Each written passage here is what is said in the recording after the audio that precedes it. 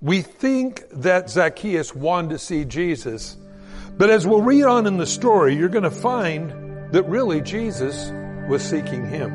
Over the mountains, over the valleys, I hear the calling. It's time. It's time.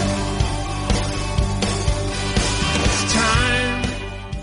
Welcome to It's Time, the daily Bible teaching program of Mike Kessler, pastor of the River Christian Fellowship in Twin Falls, Idaho. Today, we're going through his series called Close Encounters with Jesus. So, get ready to follow along in your Bible as we join Pastor Mike. It's time these wounds to heal. Over the mountains and over the valleys, I hear the calling.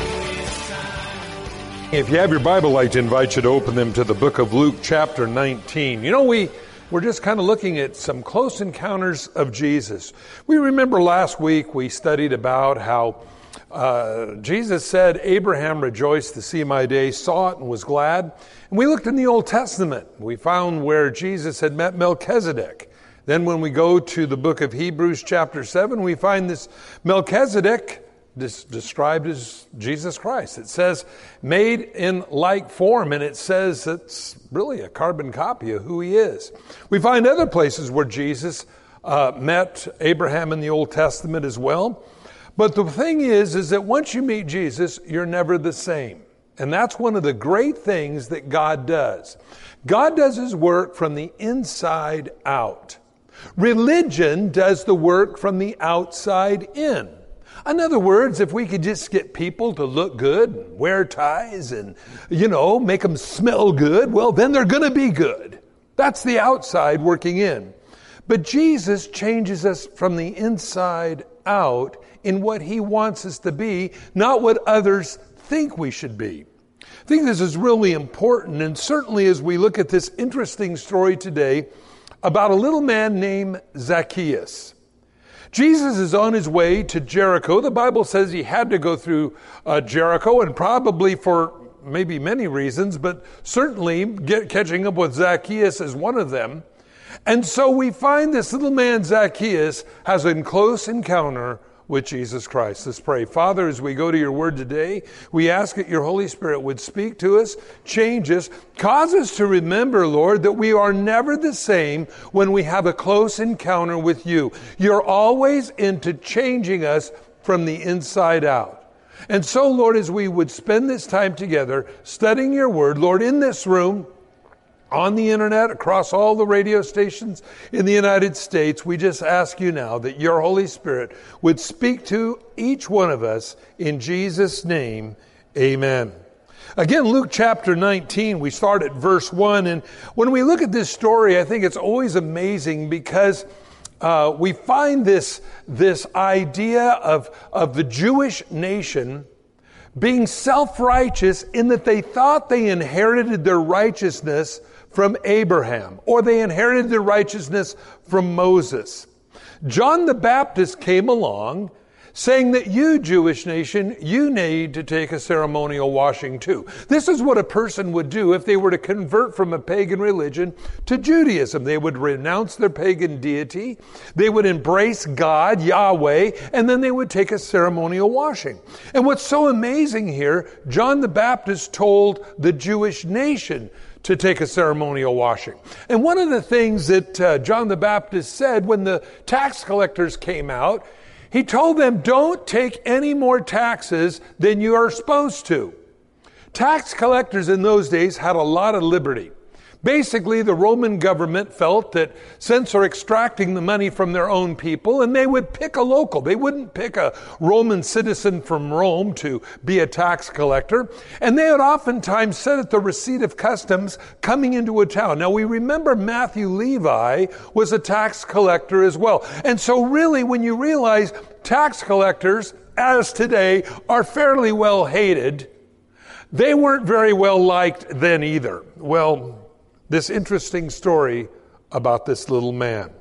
And he says in chapter 19, verse 1, "Then Jesus entered and passed through Jericho." And by the way, there is never a place that I believe that Jesus went in the Bible that wasn't foreordained. Now you say, well, why do you say that? Because I believe the same can be said about every one of us. I do not believe that your footsteps are random once you become born again. I believe that they are directed by God and they are foreordained by God. God has something as you as a Christian for you to do for Him. Now behold, the word behold in the Bible means, hey look. Hey look, there was a man named Zacchaeus. The name Zacchaeus means pure one. But as we'll read here, you're going to find that Zacchaeus was, at least initially, anything but a pure one.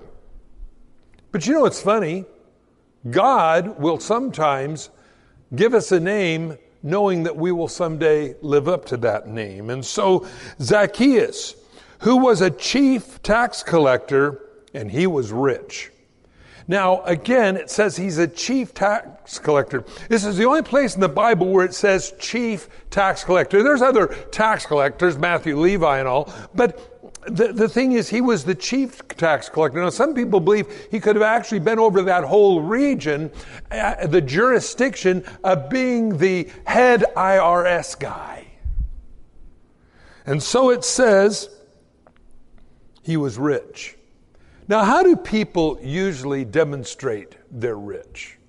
I think about this sometimes, and it's kind of funny what people think is really cool. I look at some of the movie stars and Lady Gaga with her meat suit. If you remember that she came out with meat, like from a butcher shop, sewed together somehow, and she was wearing a meat suit. And I thought, isn't that interesting how sometimes rich people demonstrate or flaunt their wealth in very unusual ways. Perhaps the kind of car they drive, where they shop, if they're Gucci or whatever it might be. Sometimes it's the ankle-high alligator boots they'll wear, or some other way of demonstrating their wealth. But this was no different back in the time of Jesus as well. And Zacchaeus was rich, and oftentimes they would demonstrate their wealth by their clothing, what they would wear. And where you figured that most people's clothes were rather drab, they didn't have the dyes and all those things that were so common as they are today. We remember in the Bible that some of the people in the Bible that were sellers of dyes, they were quite wealthy because it was such a rare thing. And so no doubt Zacchaeus was probably dressed very brilliantly. A little man, very brilliantly decorated. Now we're going to see why this is interesting here in a little bit. And he sought to see who Jesus was, but he could not of the crowd, for he was of short stature. He was not very tall. And he wanted to see Jesus. He'd probably heard about him. He'd probably even heard about Levi, Matthew Levi, who was a tax collector, that when Jesus looked at him at the receipt of customs, he said, "Follow me." And the Bible says that Matthew dropped everything. He didn't even give a 2 weeks notice. He just got up and followed Jesus. I like that. There was no inhibitions in Matthew to stick around any longer. He just dropped everything. And I wonder if that didn't get around. Hey, did you hear about Matthew? You know, I mean, he was a pretty good tax collector. He was making a little money on the side too. And he just dropped everything and went after Jesus. And I could see somebody like Zacchaeus, who was in like profession, going, I wonder why he did that. Do you know that when God changes your life, you create ripples? And you always will. This is one of the great things that God does. And so he wanted to see who Jesus was. I always like to think about that for a little bit, that people want to know who Jesus is. And is there really any truth to who Jesus is? Is there any real redeeming value in believing in Christ? And oftentimes people will see that in you. And again, I always tell people this. If you look for perfection in Christians, you will always be let down because there's only one righteous, that's Jesus Christ. But what's interesting in the followers of Jesus Christ is they are forgiven, continually be forgiven, so that we can be all that God wants us to be. So when you look for perfection, you always want to look unto Jesus, the author and the finisher of our faith. So we wanted to see who Jesus was, but he couldn't because of the crowd. In other words, it tells me here that the streets were probably lined, probably very similar to when we might have a Western Days parade or whatever, and the streets are lined with people, and Zacchaeus, this little man, and because he was a tax collector, no one liked him. No one liked tax collectors. Again, as I stated earlier, really they're not too liked today. They weren't liked then either. Because a couple of reasons. First of all, they were taking their money. That never makes me very happy about anybody. The second thing is, they were employed by the Roman government. Now the reason why the Roman government would hire a person of locale or from that area is because they understood the culture. So in other words, somebody would come into the city with their cart loaded with all kinds of goods. The tax collector would go out and look it over and go, yeah, you got this. Yeah, to get in the city to sell your wares, it's going to be about $50. And so they would have to fork over the money to bring their cart of goods into the city. But the reason they would use a local is because the local knew the culture. He knew what roughly things were worth on the cart, and so therefore he could extract the maximum amount of taxes to give the Roman government and to keep a pretty penny for himself. That's why tax collectors were hated. They were taking money and they worked for the Roman government. Well, he couldn't see Jesus for the crowd. Why? Probably nobody would let him in front of the line. Yeah, it's Zacchaeus in back.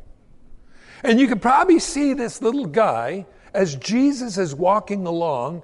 And if you were looking from Jesus' perspective, as he's walking along, you'd see this little head bob up.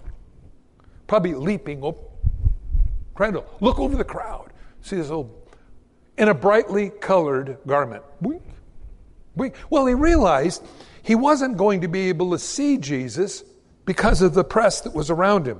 So it says in verse 4, he ran ahead and climbed into a sycamore tree to see him.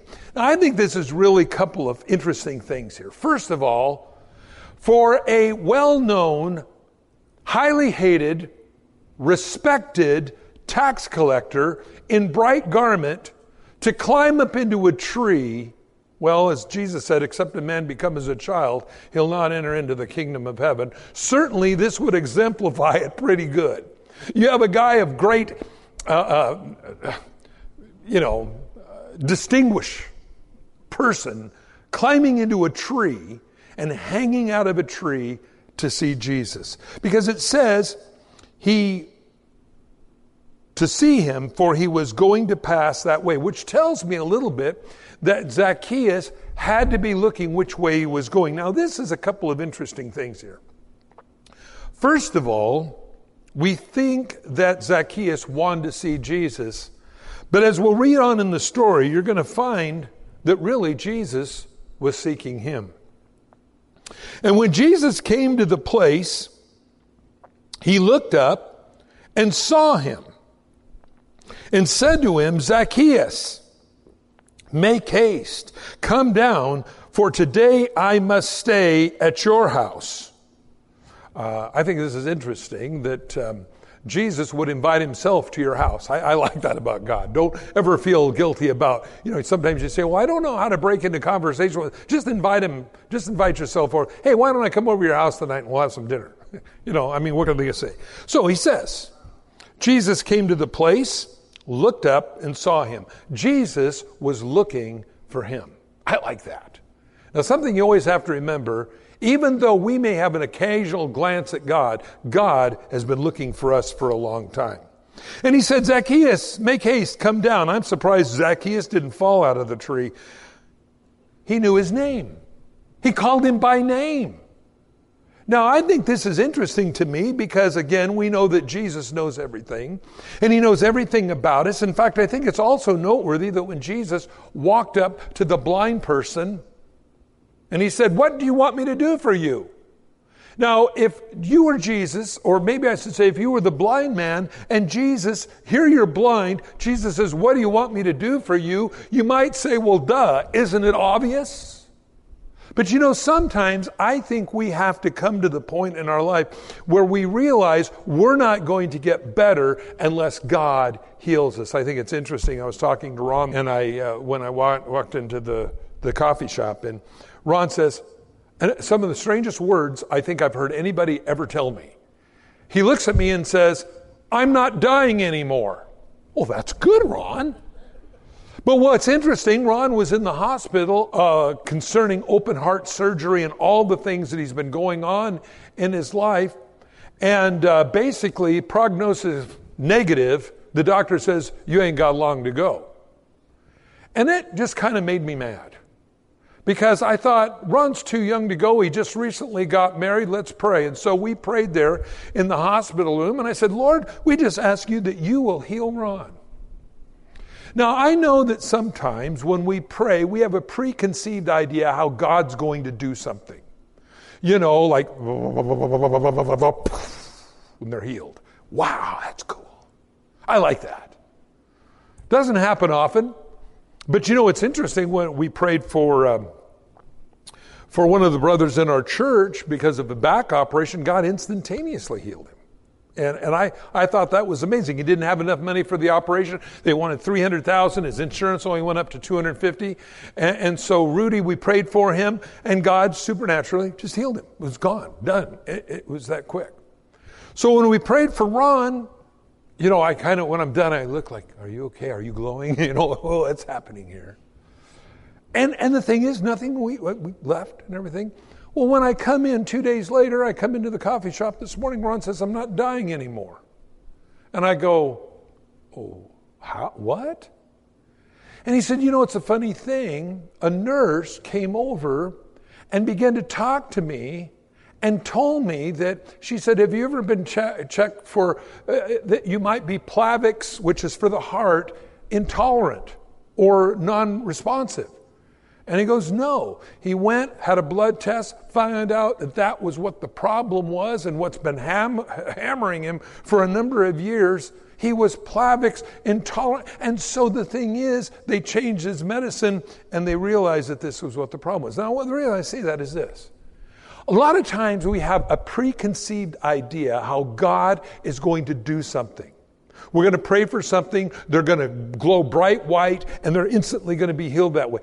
God heals in very many different ways. And again, I'm always amazed. Jesus heals one guy. "What do you want me to do for you?" "I want to see again." Jesus speaks to him. His eyes come. And we remember another time, Jesus spit on the ground, made clay, put it on the guy's eyes, told him to go wash in the pool of Siloam, and he was healed. So you have God healing with mud and healing without mud. Is there anything supernatural about mud? No, but I think what it is it shows don't put God in a box. And when you pray for somebody to be healed, God has a way of doing that. It may be a word of knowledge through a nurse, not a doctor, not through the maker of the drug, not through a pharmacist, but it came through a nurse going, "By the way, have you been checked to see if you're Plavix intolerant?" "No, never even heard of it. Doctors never suggested it." And that caused his life to change. What I'm saying is this. God will use you in many, many different ways. Be careful of ever putting God in a box and saying, "This is how God's going to do it. This is how He's done it before. This is how He's going to do it again." We as people love formulas. Bum, bum, bum, bum, bum, bum, bum, bum, bum. Bout cocks God. We like that. And we want to know just how many cranks it is that I turn. And friends, that gets into religion. That's the things that I'm going to do to make God do something. God's love towards us is not predicated upon your turning the crank on the jack-in-the-box. God's love for you is based upon His love for you. You're my servant. Your footsteps are divinely orchestrated by me, God says, to go do my will. You do, you pray, and then you leave it in God's hands how He's going to do that. Sometimes God does instantly heal. Sometimes God heals over a period of time. Sometimes God allows the person to die and take them to heaven, where that's the complete healing. You get a brand new body. And sometimes God heals through a word of knowledge or a change in what has been done. But God is not limited to my understanding.